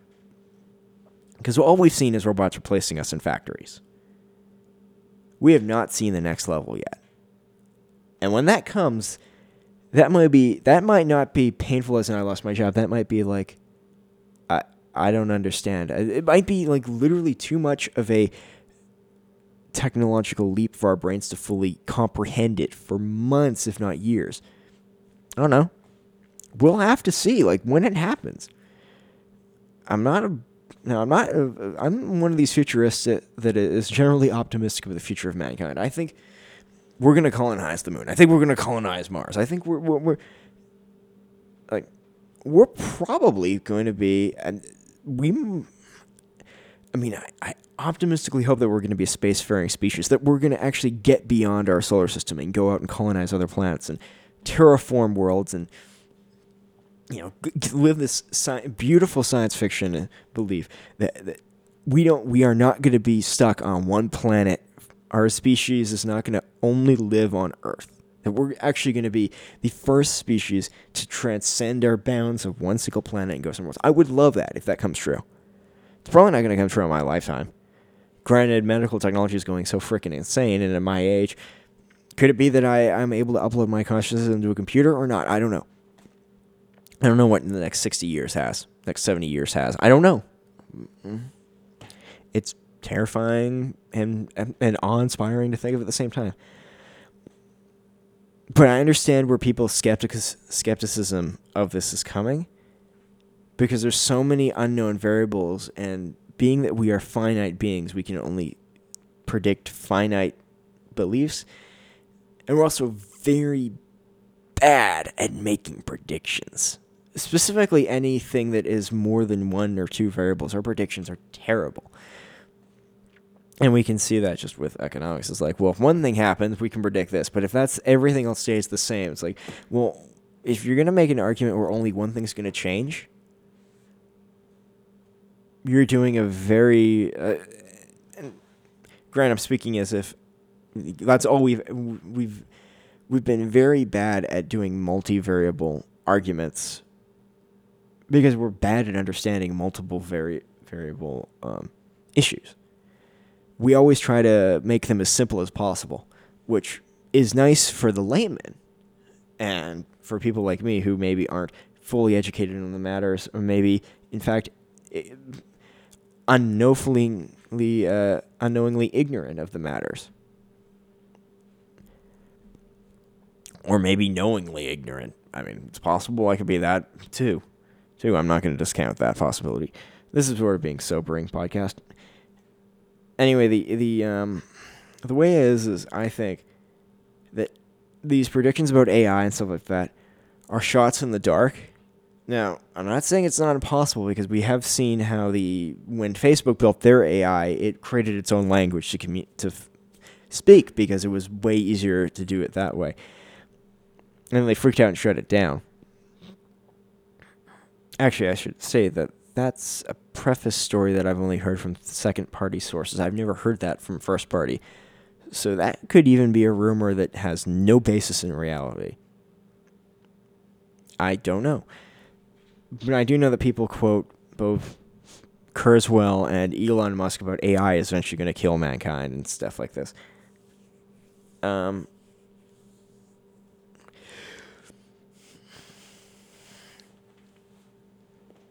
we written ourselves in with so much science fiction that we believe that the robots are really going to be the end of us?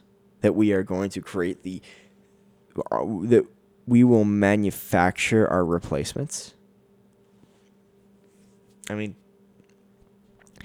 it's interesting to think that we're arrogant enough to believe that's possible. It's also interesting to believe that we're arrogant to believe it's impossible, too. Two sides of the coin. But how arrogant of us to believe that we're gods, that we're going to create our replacement that will wipe us out. And it's terrifying to think that we're moving in a direction where that is becoming much more of a possibility, considering how little we actually know. Now, I'm not arguing that we can't do this without having all the knowledge in the universe, because if we had all the knowledge in the universe, we'd be fucking bored with our lives. There'd be no reason to write fiction. There'd be no reason to read stories. There'd be no reason to do anything. If we have all the answers, life is boring. It's because of adversity that we continue going on. Now, adversity can be hard, and it can be actually joyful when we get past it. Sort of becoming a little self-help thing here. Now I'm all over the place. And I just had an ST. That was it. And I had that over 2 hours ago. Granted, it's now 1 a.m. Mountain Time. So my brain's probably going crazy, and I'm having my second win. But I guess the point is that for people who believe in a higher power, like I do, and I'm not going to say I'm perfect on that, but it's arrogant to believe that we're smart enough to create a species that will replace us, that will probably destroy us if all the science fiction authors and Elon Musk and Ray Kurzweil. Now, Ray talks more about the singularity, which is a terrifying yet slightly nicer prospect than Elon Musk has been putting out. And I'm not going to say that Elon's wrong. He is a very smart man. It's interesting that Peter Thiel disagrees with him on that. And then, I also think that Elon's a better marketeer than he actually is businessman by evidence of how Tesla has been going. As soon as the subsidies and the tax rebates for Tesla starts running out, boy, do those things not sell as well as they should. And you just ask questions like, well, why is this going this way and why is this going that way?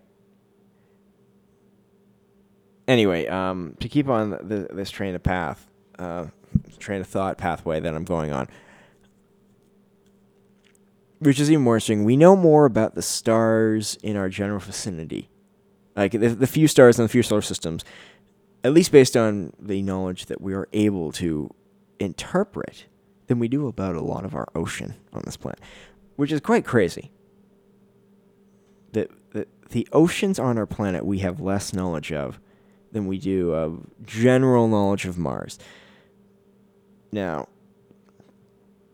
I admit that the ocean is a more complex system than Mars. But do we really know as much about Mars as we think we know? We probably don't.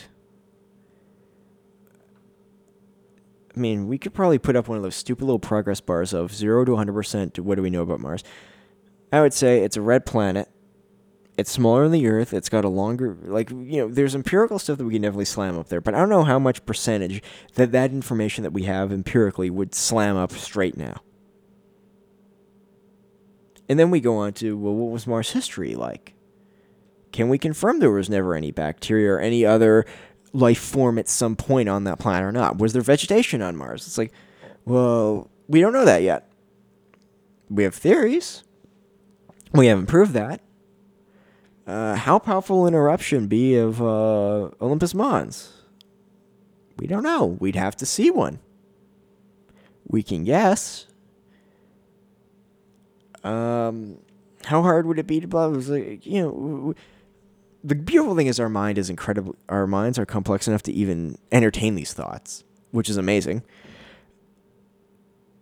And we create these amazing situations where we try to answer them. But I think that the issue is that we are dramatic beings, so we go for the dramatic answers. And sometimes stuff is just not as dramatic as it wants to be. I mean, yeah. I mean, it's like the article, science article where we are probably alone in the universe. That we can see only so far in the universe, and probably if there's another species out there that's sentient and it may become spacefaring and stuff like that, they are so far beyond the horizon of our universe that they may as well not even exist. We will never be able to observe them, and they will probably never be able to observe us. And if that paper is 100% correct, and based on the information that I have not read the paper, I only read Ronald Bailey's talking about it on Reason, it's kind of an interesting idea to think about us being so alone.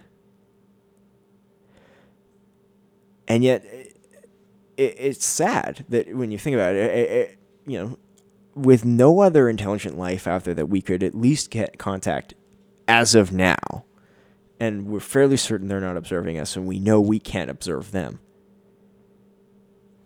It's kind of depressing, specifically because our minds go to these thoughts of like, I wish they were out there, I wish they were out there, I wish they were out there, I wish. It's like, I don't think they are, actually. Now, I don't know.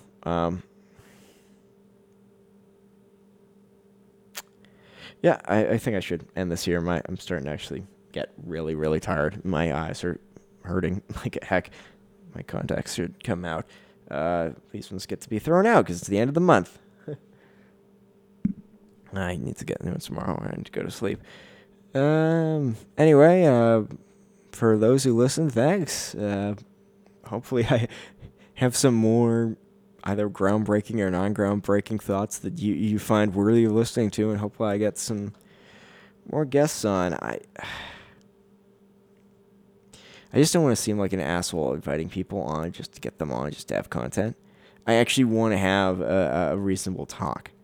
That's why I gotta go talk to my friend who's that photographer and just basically, like, I need to apologize to him about how I sent it. He never responded back, but I need to basically say, like, sorry, I sent that message in the worst way possible. Like, if you ever get any time, like, I would love to have you on.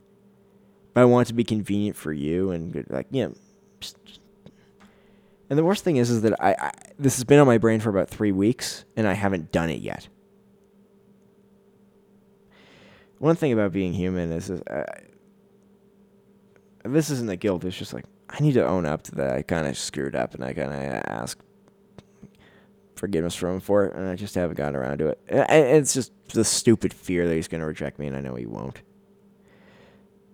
He'll probably say, like, he's just busy with his life, and that's fair, and I should accept that. Anyway, well, this has been another episode of Stories from the Crisper Drawer. I have no idea what I'm going to name this one. Out of the fridge, I don't know. Maybe I should name these episodes like Stories from the Ranting Pickle. That might be a funny one. Yeah, I think I'm going to run with that. Immigrant... I don't know. You'll find out in the title when it gets posted. As will I. All right. Thanks for listening, and have yourself hopefully you had yourself a good June, and hopefully you have yourself a good July. I'll be back soon. This has been Stories from the Crisper Drawer with Jaws.